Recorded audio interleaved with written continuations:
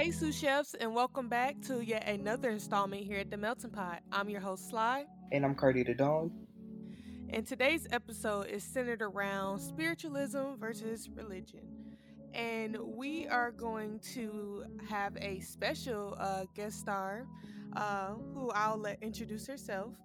But, before we get too far into the show, I want to put out a disclaimer that here at the Melting Pot, we try our best to create a safe space for everyone to voice their opinions. And we wanted to let it be known that we don't pass judgment on anyone's belief sets or anybody in general. So, without further ado, let's get into it. I'd like to introduce the voice prophetess. And if you want to tell the people a little more about yourself, we would love to hear it. Well, thank you so much, first and foremost, Cartier and Sly, for the invite. I'm always amped and excited to be a voice of clarity, a voice of understanding. And so when the opportunity came, I jumped. It was like I leaped. I was like, great, this is cool. So a little bit about me, because my life is pretty extensive, but speaking and teaching and guiding is a passion of mine. And because I'm not the typical religious prophet or prophetess, I was very afraid to embark on this journey of being this voice of clarity, of hope, of transformation and change. And so, when God called me to speak and be a voice, I didn't really know what would happen, because my life was full. I wasn't raised in the church, so to speak, and literally God called me out of my life of circumstances and challenges. And so when he called me to be a great voice of clarity and change, I was hesitant. But as soon as I started speaking, as soon as I released all of the judgment and condemnation, I started floating, and here I am. So what got you into speaking and walking into your gift?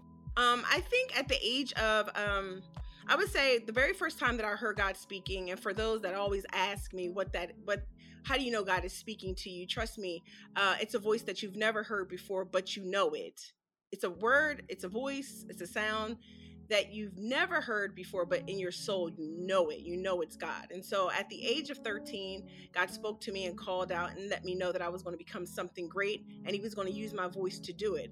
Of course, it took many years for me to be obedient to it, and with passion or with purpose, or just like that pull that you can't explain, you can't shake, you cannot it won't let you go, rather. It was just something like that. It was like I could not wake up another day and ignore the voice, ignore the pull, ignore the passion that was calling me to speak out and to be a voice, sharing my story. Because with a lot of people that are called to speak and to be great voices or to be leaders, you're gonna go through great highs and great lows. You're gonna have a lot of trauma, you're gonna have a lot of hurt, you're gonna have a lot of pain. That's like the prerequisite in order for God to use you at such a capacity to evoke change. And because I had a lot of that, I had a lot of pain, I had a lot of change, and I had a lot of trauma, God was letting me know that he was calling me to be a voice of healing and a voice of deliverance outside of the church, outside of the four corners and the protection of the church. Like he wanted a voice to speak to the people on the outskirts that really thought that they couldn't make it, or that they didn't fit the mold of what the standardized church and tradition would say. And so he used me and called me to be that. And I couldn't sleep on that anymore. I couldn't ignore it. And so, I just finally surrendered to it, and I'm glad I did. And was there any point that you was like, why me? Why me? Or did you ever question it? I said, why me all of my life?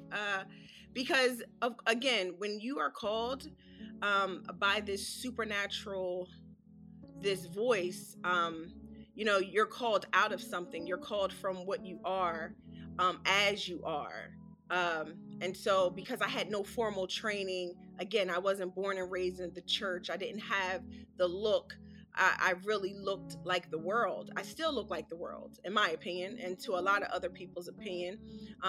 I still look unchurched, but you can't deny the anointing, or you can't deny the power of God that is on my life or anybody's life who he calls. It's like non-judgmental. And so I had to accept that there was no condemnation and there was no judgment that could touch me because God called me. But up until I came to that revelation, definitely I was asking, why? God, please choose someone else. Like Moses. Moses asked why a million times, and it really was throughout his whole ministry. And that's exactly how I feel a lot of times. I always ask God why, just because of me. You know, we look at ourselves through the eyes of man. Man looks at us through the eyes of man, and God looks at us through the heart, you know. So that's always there. I think that's part of the process. So how long have you been walking this Christian journey? Forgive me, I don't like hearing the Christian journey. I know that I'm a Christian, I'm a believer, but because I really take my spirituality very, very personally, when you get caught up in the Christian role and the Christian mold, you know, sometimes you can lose the power of God and transformation, because, you know, we hear a lot about Christians and what people think about Christians and how they're weak or how there's dogma attached to it. But when you really meet God face to face, you know, Jesus Christ, Yeshua HaMashiach, when you meet him face to face, you know, all the titles are like dismissed. And so for me, I became saved at the age of 13. I accepted Christ into my life at the age of 13, but I did not surrender completely to his will until I would say the age of 25. I kind of ran, because at the age of 13, between the ages of 13 and 16 years old, God was reintroducing himself to me and began to gift me with gifts of healing, supernatural healing, you know, touching people and, you know, speaking over their life and praying over their wombs. Like women that could not have children, God was giving me the gift to speak over their wombs, and they would become pregnant, you know, healing in their bodies, addictions. And so God was calling me into this at the age of 16. So it was very uncomfortable. And so I ran for a long period of time. So by the time I was baptized, that's when it became real to me, because I had never been baptized. And so at the age, I believe, of between 22 and 25, I was baptized, and that's when it completely changed. I went into full-time ministry. I was connected with a church in Jersey. That's where I'm originally from, First Church of Deliverance. And I went into outreach ministry because I like working with the people. You know, I love church, but I love working outside of the church, you know, connecting, you know, with God's people, with the kingdom, you know, with people that are counted out, you know, giving them the message. Because honestly, the church don't need the message. It's the people, you know, on the outside of the church that need the message.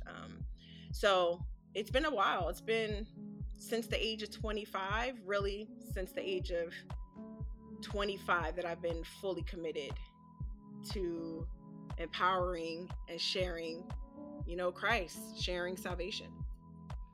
And it's never too late to start. It's never too late. That's something that you definitely have to make aware of the people, because some people may feel as though that, you know, what's the point, because, you know, so much time has passed, or they feel like there's no use. You know, it's just important to just stress that, you know, it's never too late. But to stir up the pot a little bit, I just wanted to bring up the terms religious and spiritual.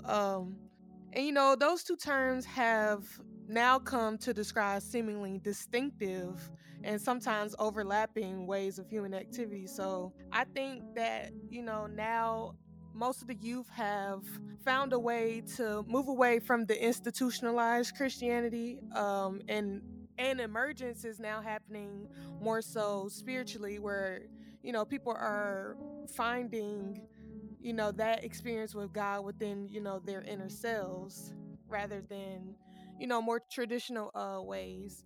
And I just wanted to propose the question to you: do you consider yourself spiritual and religious, or is it just more so of being religious? And also, you know, do you think that you can be one without the other? Well, I guess honestly, address it appropriately without just saying how I feel. Religion is basically that specific set of organized belief and practices. And it's usually, at least it's defined as, usually shared by a community or group. Now, that's religion. It's something that we come together, organize all the time or specific set times, which I think is okay. Because it's just something we practice every day. Religion can be outside of the church. It can really be anything that we, honor or worship or we practice, right? And I think that's the other aspect of religion that our youth and just even more of the millennials really look at. Like, religion can be so vastly used and somehow it can be misinterpreted, right? So why do we have to lean on it for any type of spiritual resolve or any type of salvation? Spirituality is more of that individual practice, and it has to do with a sense of peace, and it has to do with a sense of purpose. And because my religion, if I would say that I'm religious, is love. I am rooted and grounded in God's love, and therefore through that he has given me purpose in my life. And that purpose is not just to bring peace, but it is to bring a message for everybody. And it's not confined by religion. Because sometimes religion can block your purpose or block love or block peace because of who they are, what group it is. And so for me, I think you could have a definite balance of both. But I think in scripture, if I would give a scripture that could kind of help us with this, would be in James chapter 1, 22 verses 22 through 25. And it says, "But be ye doers of the word and not hearers only, deceiving your own selves. For if any man be a hearer of the word and not a doer, he is likened unto a man beholding his natural face in a glass. For he beholdeth himself and goeth his way, and straightway forgetteth what manner of man he was. But whoso looketh into the perfect law of liberty and continueth therein, he being not a forgetful hearer, but a doer of the work, this man shall be blessed in his deed." And I think that is more important because religion is just more of a hearer of the word. It's just about going to church religiously, listening and hearing, but never taking that word and doing something outside of yourselves at times for others. And spirituality breaks that mold. It makes you a lover. It makes you compassionate. It makes you a doer of the very word you're religious to. I hope I said something. You did. Yeah, you definitely you hit it right on the nail. So I like what you said, and Sly, you took what I was gonna ask, but you asked it in a different way. But I want to go back into, you said you was called at 13 and you started doing stuff at 16, and then you really got deep into it in your 20s. So being a younger person that's in Christ, growing up in the church, they often feel like they can't be cool and with Jesus at the same time. You know what I'm saying? Like, because their friends are not doing some of the stuff that they do. Like, they don't go to church as much as as them, and blase blase blase. So what would you tell somebody that's 13, questioning, like, and they're trying to fit in with both sides, if that makes sense? You mean like they're trying to split the fence and do the hokey pokey, right? Right. Well, because like I said, I wasn't born and raised in the church, so I had that challenge with me for a very long time. And I think it was something that I struggle with personally, because when God calls you, it's normally he calls you where you are. He doesn't call you when you're perfect, and he doesn't necessarily call you when you've arrived, when you have a sense of knowing everything. He calls you when you are a babe and when you are, broken. Let's be honest. Every minister, disciple, prophet, leader you find in the Bible was a hustler, a schemer, a scammer, a murderer, alcoholics. I mean, you name it. They've been there, done that, and bought the t-shirt. So right.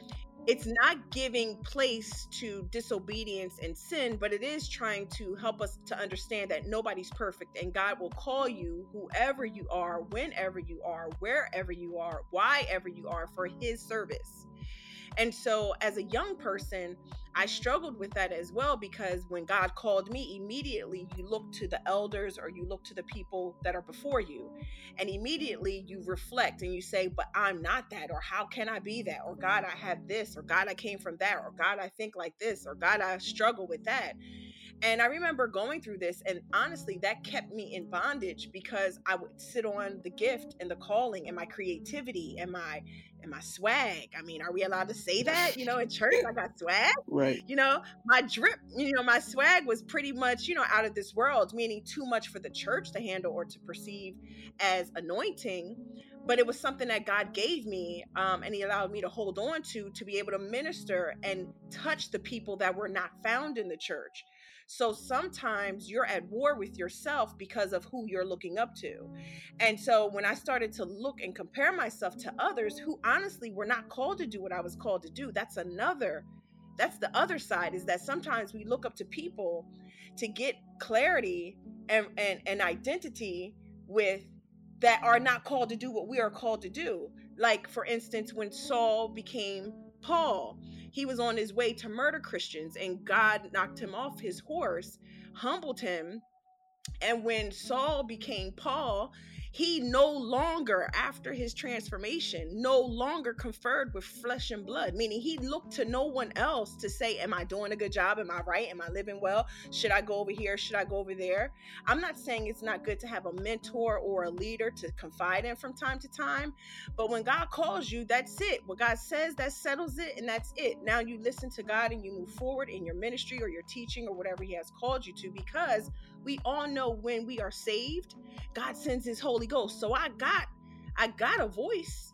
You just got to trust your correction and the voice that God gives you, his Holy Spirit, to guide you. But we get afraid, and I got afraid, like a lot of the youth get afraid, and we want to do well, and we don't want to be judged, and we don't want condemnation. But the word also tells us, wherever the Spirit of the Lord is, there is no condemnation. And you have more freedom in Christ, the real true Christ, the real true spiritual encounter. You can have more freedom in him than in the world. So I'm free indeed. And all my sins and everything else are falling away. And if they got a problem with you, like for the youth that are listening or will listen, if people have a problem with you and your transformation or your journey, then that's something that they got to work out in their consciousness and their conscious mind. But for you, you're free. There's no judgment there. Move quickly towards what God has called you to do, and God will do the rest. And that's just that on that. Well said. Yeah, very, very well said. So I kind of want to take what Cartier said a step further. So keeping an open mind, what advice would you give to a person who has been struggling with their faith following this statement? I believe in God, but not religion. What advice would you try to give the person?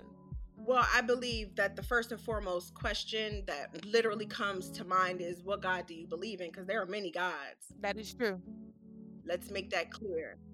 So what God do you believe in? Let's get that out of the way, and then we can proceed with anything else. For instance, I was traveling, and I met a young man, and it just seems like anytime I go to the Atlanta airport, Hartsfield Airport, I sit in the same seat to board my plane, and I always meet the same kind of individual, someone who's searching.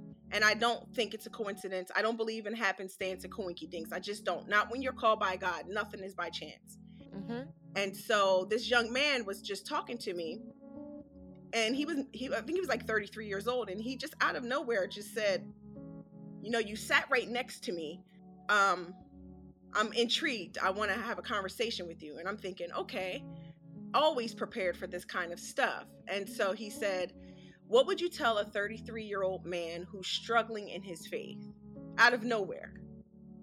Wow, right off the bat. Right? And I immediately said to him, are you struggling in your faith? He was like, nah, I'm just asking, just random. what would you tell a 33-year-old man who's struggling in his faith?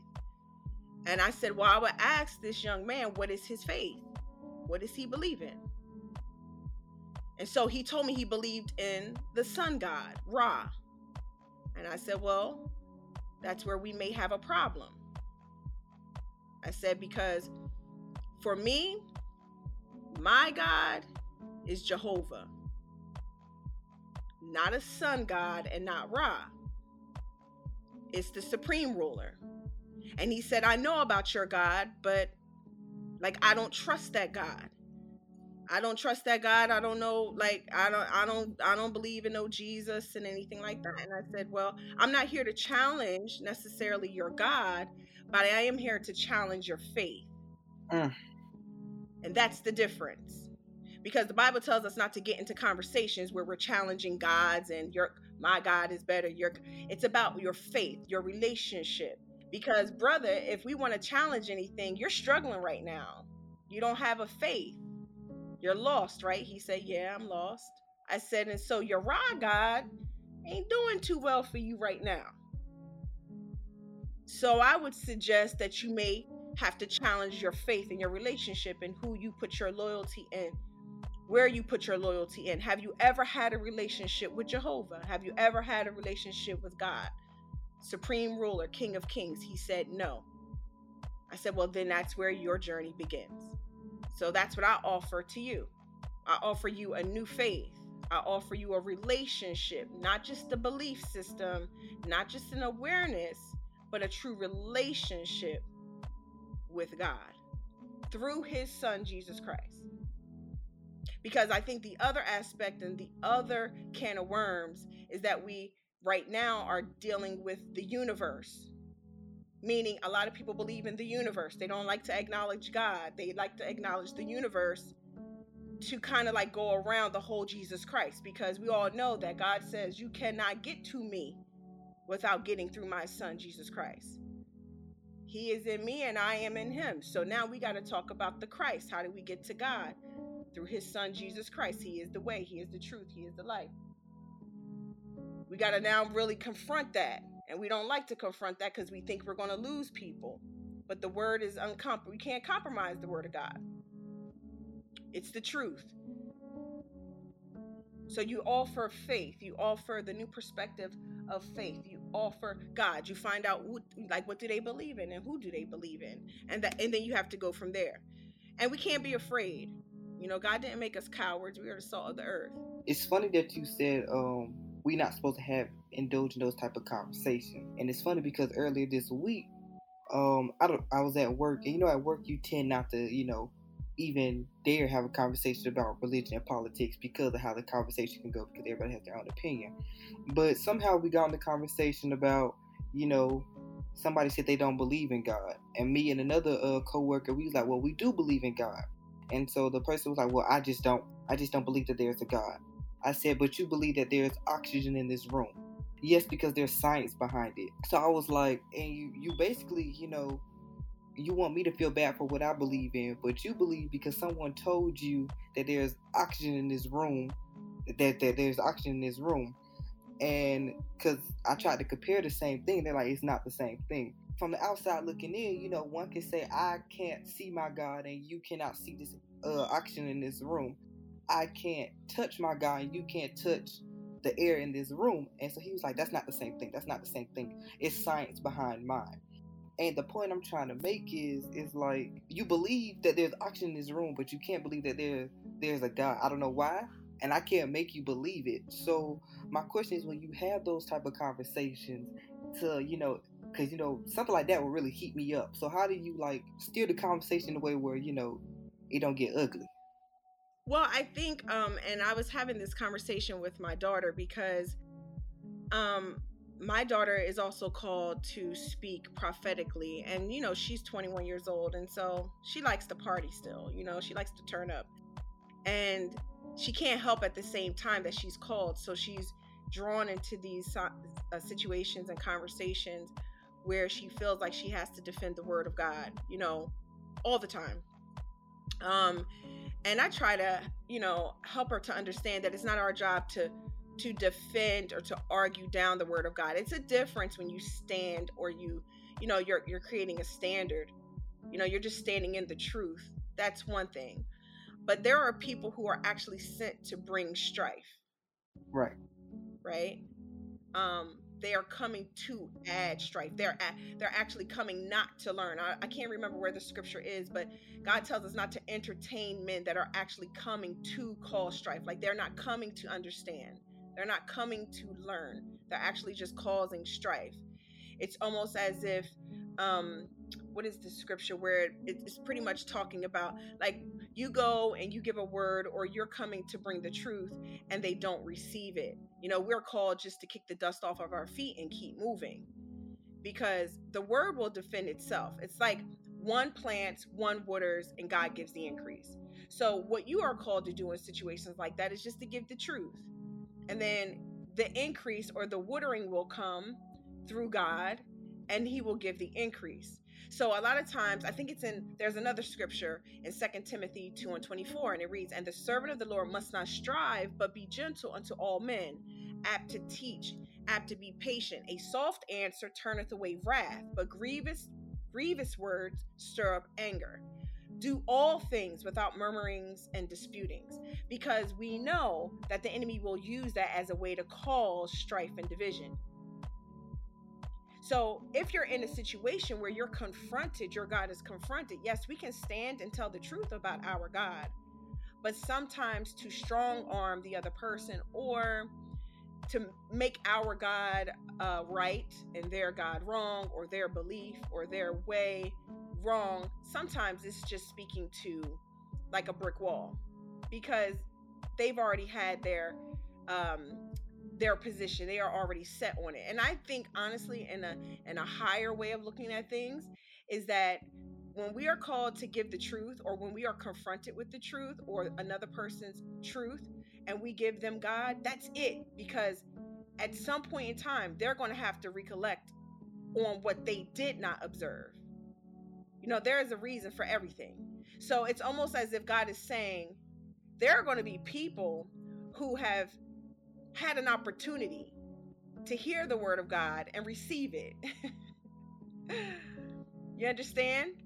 Absolutely. So what you do is not in vain. What you've done is not in vain. So now God is saying, like on Judgment Day, or when they're confronted with their own doings, they can't say, "But God, I didn't even know about you. I didn't know. Nobody said anything. I wasn't aware." God is going to say, "Turn away from me. What do you mean? Remember when I sent Cartier? And remember when I told him to tell you? And remember, you rejected me in front of my people." Come on. So what we do isn't in vain. So we are assured in our boldness and our awareness. Actually, we are doing y'all service a favor, opening our mouth and giving you something that you still won't receive. But just like with Moses, remember, and Pharaoh, he sent Moses to a king whose heart was already hardened. Let my people go. And what did Pharaoh? I will not do anything. I'm not already. So when it came down to forgiveness or retribution, or Pharaoh saying anything to God, he can't say he didn't know, or he wasn't offered a way out. And our job is just to deliver the word and stand in the truth. That's it. Not to conform or convert anybody. Do y'all know that? It's not our job to convert anybody. It's our job to be a witness. It's just to be a witness and to tell the truth. That's it. To say who God is, what he did. I believe in Jesus Christ. I extend him to you. I'm not here to dispute my king. I'm not here to convince you that he died and rose on the third day. I'm not here to tell you he went into hell and snatched the keys of life. I'm not here to tell you that his blood is redeeming and his blood still has all the power. I'm not here to convince you of any of that. I'm telling you what it is. It's your job to receive it now. That's it. You don't receive it? Oh, well. Kick the dust off my feet and move on to the next town. I got things to do. Right. Yeah, I'm definitely not in the business of converting, because at the end of the day, I don't have a heaven or a hell to put you in. So there are some people who love to try to I don't want to call them extremists, but they want to try to convert so bad. And I know there's people's missions to save souls and win lives, but listen, if you don't want to do it, I can't make it. You know what I'm saying? I can tell you what the word said. I can tell you what my beliefs are. I can tell you what church I go to. I can find some churches in your area, like I'm a Google search, dispatch. But one thing, I can't make you wake up on that Sunday and go to church. I can't make you wake up and go to Bible study. I can't make you read your. I can't make you do anything. Only thing I can make you do is, and only thing I can make you do is listen to me about talking strongly.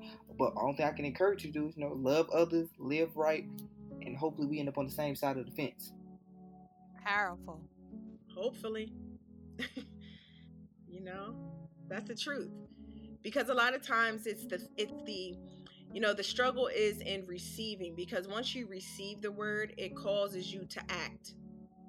That's the other aspect of religion and spirituality. See, religion, you can sit in the same church, in the same pew for years upon years and never be active. That's why the word is saying you can't just be hearers of the word, you got to be doers, which means now spirituality kicks in. My relationship, an encounter, that zeal that makes me want to get up and do something, that makes me want to love the less desirable or unlovable, the one that makes me want to give and sow and help other people out with no strings attached. Be of service, be a servant, be good in the face of evil. Action. That takes an encounter. That takes God loving me and me being aware that God loved me when I was not so lovable, and doing for me and moving for me when I was not even deserving of it. So when you have a real live encounter that's outside of the church, and let's be honest, every miracle, every serious supernatural encounter happened outside of the church. It did not happen in the church. Every miracle Christ performed was outside of the church. Every time there was a huge display of a miracle, an encounter, something unnatural, supernatural, divine, something for the books, it was outside of the church. So what does that say to us? It says that we got to get beyond the four walls of the church, which I strongly believe in. A lot of people, they feel like the best jobs are, on the podium behind the lights in the mic scene. And there's somebody that goes to my church that constantly saying like, oh, you should do praise team, or you should do this and you should do that. But I'm more of a behind the scenes. I don't have to be seen. I don't want to be seen. And there's nothing wrong with those. If God called you to do that, by all means, grab that mic, preach that word. But that wasn't for me. You know what I'm saying? And I get more joy working behind the scenes. And there's more to life than the four walls of the church. And we have to learn how to get outside of that. We have to learn to do the feet washing service. Some of those same people that are interested in have the mic position, they don't want to wash the feet. They don't want to feed the homeless. They don't want to talk to the elderly, and that does not bother me. That's something I love to do. I need to do it more. If I could, I would. And so we just have to. You're right. We do have to learn how to get beyond the lights and the pews and actually do more. Yeah, because I think honestly, preaching is easy, teaching is easy. I think getting on the behind the mic is easy, because the real work is what you do to get there. In order to have that position. Like some people just get the mic because their daddy or their auntie or their so and so is the deacon, is the pastor, so they kind of like just get in there just because. But the people that actually die to get the mic, they will tell you preaching and teaching, once they're up there, that's the easiest part of the call. It's the dying, it's the sacrifice, it's the living it out for real, on a Monday night, on a Wednesday night, really living out this thing that they preach on Sunday. Okay, that they preach in front of a congregation. Now when I get off that mic and I get from down or behind the podium, I gotta go Tuesday or Wednesday or Thursday and carry that same God that I preached to you on Sunday. I gotta carry that same God to my job or to my school or in my friend group on Wednesday. That's where the real work is done. That's where the real kingdom life shows up. That's when the miracles are performed. Sunday is easy. Sunday you dress up, you go to church. That's religion to me. That's tradition. That's so easy. But get out here and talk to me about your God that can help me out of depression or sadness or wanting to take my life. Help me to give me that God that's going to stop me from, spending my daughter's money, birthday money, on getting heroin and shooting up. Give me the God that's going to help me to stop lying and cheating on my family, on my wife or on my husband. Give me that God that's going to help me to do right for the first time in my life. Just be honest and be committed, God. Like, we don't understand, like, those are the real challenges that our youth are facing. Can I just be legit? Can I just be integral? Can I just be authentic? Can I not want to chase the bag and be out and want to, like, compromise my life and sell my soul for the coin? Right. Chasing that. Right. So listen, I got 8 kids. I got 4 sons and 4 daughters. So I understand the grind. I understand that that war, that's real life, because let's be honest, when you go to church, we know that the man is slipping up, that's in a pulpit. We know the deacon is slipping up. We know first lady is wrestling with her husband who's cheating. We know that. And if we don't know that, then we sleep for real. Like, we got to really get honest, because we are just men and women first. God calls us, he glorifies us. Yeah, but at the end of the day, we're still a man and we're still a woman. We're going to falter. We're flawed. So we got to learn to give a real Christ that sees all of that and still says, I love you anyway. But what you doing, you got to cut it out. We got to get you together. And we got to be honest about what they're doing. And the only way it's going to work is when we reveal our faultiness, when we reveal our dirtiness, when we reveal how, what we think at 2 a.m. at night, or what we watching at 3 a.m. What you watching at 3 a.m. to help this other brother who's struggling at 3 a.m. Do y'all know 75% of the church is struggling with pornography?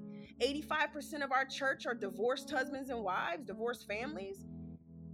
So, when we talk to our youth, we can't just give them Jesus and, the lamb and the lion and everything's going to be great. No, we got to give them real talk. We got to say, it's a process. It's a struggle. But the Holy Spirit can guide you. Yeah, it's a breaking. Yeah, you're not going to have everything you want all the time. Everything's not going to be perfect. Matter of fact, as soon as you get saved, it seems like all hell breaks loose in your life. Matter of fact. But that's because you're being broken, because everything you built up until that was false. So God's got to break you down, rebuild you in authenticity. So everything you got before Christ is nothing. It's everything you get after Christ that means something. And that will stand. That will stand the test of time. That's when you get planted to last. That's when you outlive your haters. That's when you shine even when you're in the shade. I'm trying to tell you, that's when it works. When you get real.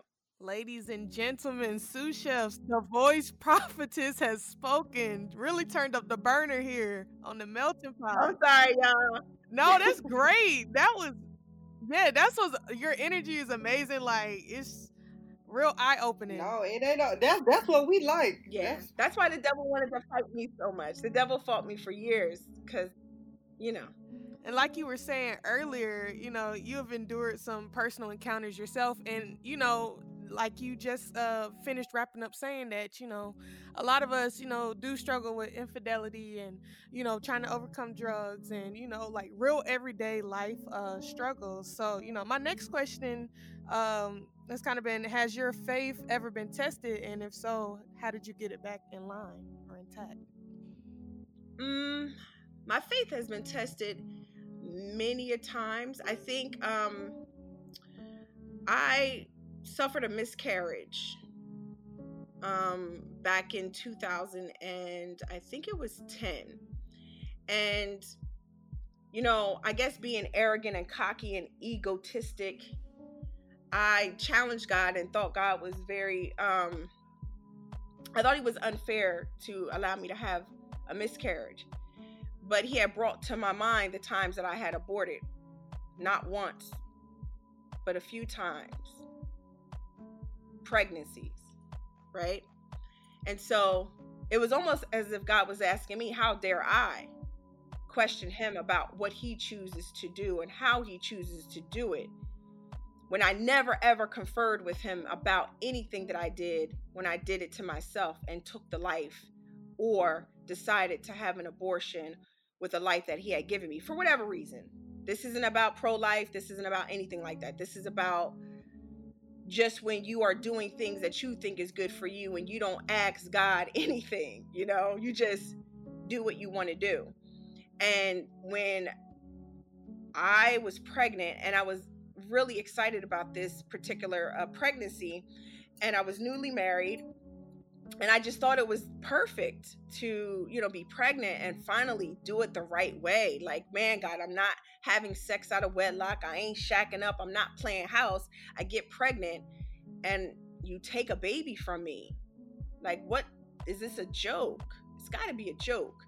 And so for almost a year, I was, in this place of anger and frustration. And I just really wanted to, dismiss my calling, and my walk felt a little compromised. I felt like God was the hypocrite.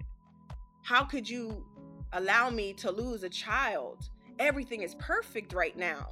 I'm not acting out of sin. Now, when I was in sin, cutting up and doing my thing and using a pull-out method and plan B, here I go with a baby, and you let everything go smoothly then, and I wasn't ready.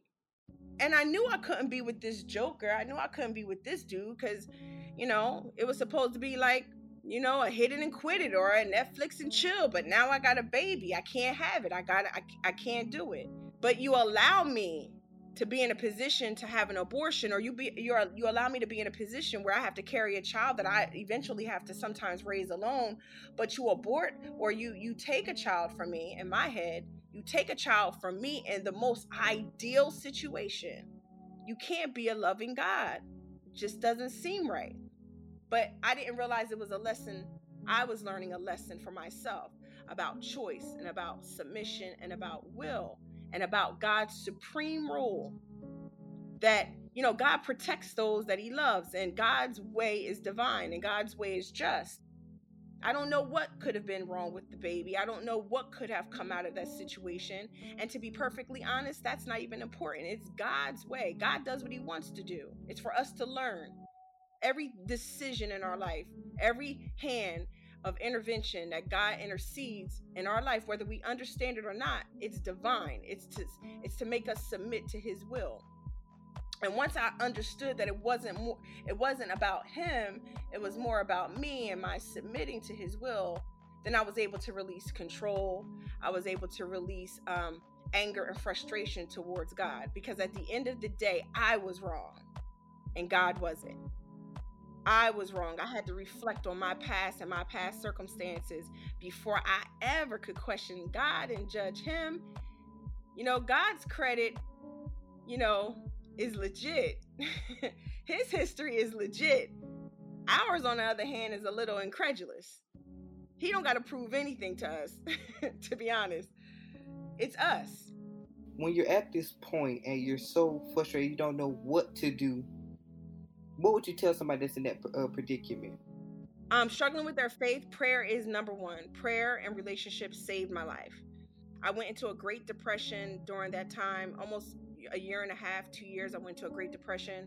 My husband and I, we didn't survive that time, but we had other issues as to why our marriage didn't work. But during that time of great defeat, I felt prayer is the only thing that pulled me out of it, because, like I said, I went into a Great Depression, and prayer was the only thing that saved me. That was the only language I could muster up. And prayer not meaning I had the best dialogue and I said all the best stuff. I literally would just sob and cry because I didn't know what to say. I didn't have any words. I would just be in this place of, God, help me. I'm in so much pain. And it was that pain that he understood. The moaning, the groaning, the sobbing, the crying. Your spirit will cry out in a language that only God can understand. And it brought me out of a great fog of, confusion and remorse and anger and frustration. And when you get to that place of like lowliness and just being down, God is the only one that's going to get you out. Like, friends couldn't help me. My pastor couldn't help me. Family couldn't help me. My husband, nothing was working. I didn't want nobody could do anything to help the pain or to remove the pain. So prayer, first and foremost, is my go-to method for everything. Developing a lifestyle of prayer, and I host trainings every year, a 6-week developing a lifestyle of prayer training. I host that to help people form that intimate relationship with God, so that when they get in places and spaces and seasons like this, that they know how to reach out to God. That lowly place, the old saints like to call that the midnight hour. Yes, late in the midnight hour. That's right. Right, late in the midnight hour. You gotta really know about that. Yes. And so can you give us a little brief walkthrough of this 6-week training? Yes. Okay. Well, the 6-week training, developing a lifestyle of prayer training, actually came about when I had a supernatural encounter back in 2013, spring of 2013. I mean, I would not go into detail. Just know that I saw God for the first time that day or night. I don't know if it was day or night. Kind of like in the Bible. I think it was Paul who said that. I forget who said that, but I don't know if it was the day or night when I had this supernatural encounter. But after that supernatural encounter I had with God, I went on a 45-day consecration, and that was no eating for 45 days. I think I ate one meal a day for 45 days. I drank water once a day, and I was in prayer 2 to 3 times a day. I was called to this consecration for 30 days, but because I thought I misheard God, I asked God, I said, God, did you say 30 days? I wasn't sure. And he didn't answer me. And I just said, well, God, I will come off the consecration or out of the consecration when I feel your spirit leave me. And it was 45 days of no eating, a fast, water only, no sex, no TV, no social media, no anything, nothing for 45 days. And out of that 45 days, God gave me a book called Developing a Lifestyle of Prayer. I wrote that in 11 days, and it developed into a training. And so that training is about praying, laying, and receiving with God. So it goes over what it's like to pray. What is prayer? What does prayer mean to you? And then what happens when you understand prayer? You then go into a laying place with God, which means you will develop birth or pregnancy. You will become pregnant with a word. You will become pregnant with a purpose, because intimacy with God is like lovemaking. Okay, it's like connecting, it's intertwining with God, and he will give you your purpose. He will tell you what you are called to do, what you were meant to do, and you will become pregnant with that thing. And then receiving every single thing, every gift, every assistance, every good thing that is meant to help you carry out or to deliver this purpose. And so the training goes through this process in 6 weeks, and it helps people to understand that prayer is not about always getting something from God. It's about connecting. It's about relationship. It's not about, God, what can you do for me? But it's about relationship. It's about intimacy. And once you become intimate with God and you become his friend, what would God not do for his best friend? What would God not do for you? There's nothing he wouldn't do for you. He even tells us, your enemies become my enemies. Who's my rival? Who can do anything to you? If I love you and I'm going before you, who can touch you? So I like to tell people all the time to be careful with me, or be careful with God's people, because they are covered, they are anointed, they are chosen. You can't kill them. You'll hurt yourself if you try. So my developing a lifestyle of prayer is all about helping them to understand their purpose, their promise, and the relationship. Wow, we thank you for that. And my last question. Can you tell us the importance of prayer? I guess the importance of prayer. I guess it's really to, for me, I would say it's to identify who's the star of the show. And the star of the show ain't you. The star of the show is God.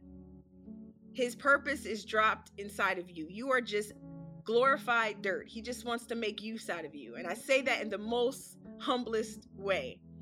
But prayer is designed to put you in your rightful place, to humble you, so that you know that you are not the star of the show. You have a call on your life. God is using you to be a service. So if you want to be used by anybody, ladies, you want to be used by anybody, gents, be used by God, because he's going to make good music out of you. But yeah, so it's all about, knowing who's who, like making sure we understand where we belong and where we're positioned. And I know I said it in my last question, but I didn't got moved around a little bit. But you lied. Right? Yeah, I did. I lied a little bit. Might have to move this up. So we're in a pandemic and we're in the middle of protests, and every day it seems to get worse than the last day, right? And being that we are in this time, for someone who's like, because there might be somebody who doesn't have a job, barely keeping food on the table, what would you tell them so they don't go over that edge and end it all and leave a whole family and a marriage and everybody behind? Because these are some stressful times. Honestly, I think this pandemic, a lot of people, first of all, the pandemic, the social and economic injustices and the racial and prejudice, that's it's extremely severe, right? And I remember when we were first entering into this great state of pause, and prior to that, before it even happened, before we went into quarantine and before the state or the world went into this place, God was speaking to me about balancing the scales and leveling the playing field. That's what he kept saying to me prior to this, that there was a call to level the playing field. And then we went into this place and everybody seemed to be affected. Everybody still is affected. And this call to cause a great pause was all about finding out where you stand and who do you stand with. It was almost like God was exposing who you had on your team. Where was your faith? Who did you trust? Where have you been putting your trust? Because I'm going to keep it 100. I ain't lose nothing during this pandemic. I haven't lost anything. I haven't suffered a loss. Because the thing about God is when you choose ye this day who you going to serve, he's going to take care of you. Now, I'm not talking about the losses that a lot of people have, experienced with COVID-19, because that's something different. But keeping your mind right, keeping your loyalty right, keeping your faith grounded. To be honest, it was already compromised before the pandemic. This pandemic just showed everybody who you trusted, if you understand what I'm saying. A lot of us had our faith in other places, faith in our jobs, faith in our money, faith in that side chick, faith in the side dude. You understand what I'm saying? A lot of us had already chosen prior to the pandemic and prior to our country suffering. And God just said, okay, I'm tired of this. And now I'm just exposing what you really, or what was really good, who your God really was. And I looked at it too, like God gave me this revelation of a F5 tornado. And you know how with those F5 tornadoes, it skips one house and then destroys like 5 other houses, and it skips over another house. And it was like that. It was like God was showing me his spirit like that, in the sense of those that have been rooted and grounded in faith in me. Mm-hmm. Everything that they have that is rooted and grounded in faith is protected by faith. So if I had God and I'm rooted and grounded in God, then I'm protected and rooted in God. Everything that I got is protected by that. And so the ones that are struggling really bad, the ones that are struggling in their mental, where is their faith? Who do they trust? The ones that cannot seem to, stay committed, to their spouse or stay committed to anything, you gotta go back to their faith. Where is their faith? Who is their God? Who do they serve? Because you have a lot of families that were chasing a bag, chasing a coin. You have a lot of corporations, organizations, nonprofits that was hiding money, stealing money, robbing from our communities. Right? Yeah. And everybody gets the same hand. But who's going to make it? Everybody was dealt the same hand, but who's surviving? So now everybody's on the same playing field, but God requires us to find a well in our deserts. Like, if you couldn't find a well in your desert, it's almost like, too, a lot of people talked about prayer and, reaching out to God. And I read somewhere where on the internet, Jesus was Google searched like 3 million or 300,000 times in the first week of the quarantine, which is wild to me, which shows that there is a fear, a panic that sets in that makes people run to what they should have always had. So God is now checking us. At least that's how I feel. Like it was a check. It was a jaw check to all of us, where our faith really lies. And don't you ever in your life lose your faith again. Don't you ever in your life get it twisted when it comes to God and the master plan. He has everything that we need. And if we are smart, we will learn this from this season. That God is the only thing that is secure. He is the only thing that is legit. He is the only thing that is established. He is the only thing that is solid. I like that. If I were to give 2 scriptures to this period of our lives, it would have to be John 15:7, where it says, "If you abide in me and my words abide in you, you will ask what you desire and it shall be done for you." And then also I would have to say 2 Chronicles 7:14, "If my people who are called by my name will humble themselves and pray and seek my face and turn from their wicked ways, then I will hear from heaven and I will forgive their sin and heal their land." And I use those scriptures as that's what's keeping me going in this time. Like, if I know where my help coming from, I'm gonna be all right. And like you said, I can honestly say I haven't suffered a loss, not to be cocky or anything, but that's because I just put all my troubles, all my cares, all my worries to Him, and I let Him take it all. And I have not worried about nothing. Every day has been great for me. I can honestly say I've ate every day. Yes. The light's been on every day, and come on. But even if, and I'm closing, even if I didn't have none of that, I still would have been like, life is okay. Yes. Wrap this show up here. We do thank the Voice Prophetess for coming and speaking to our hearts on tonight. She took us to church, something that Melted Pot has never been before, but that's okay. That's what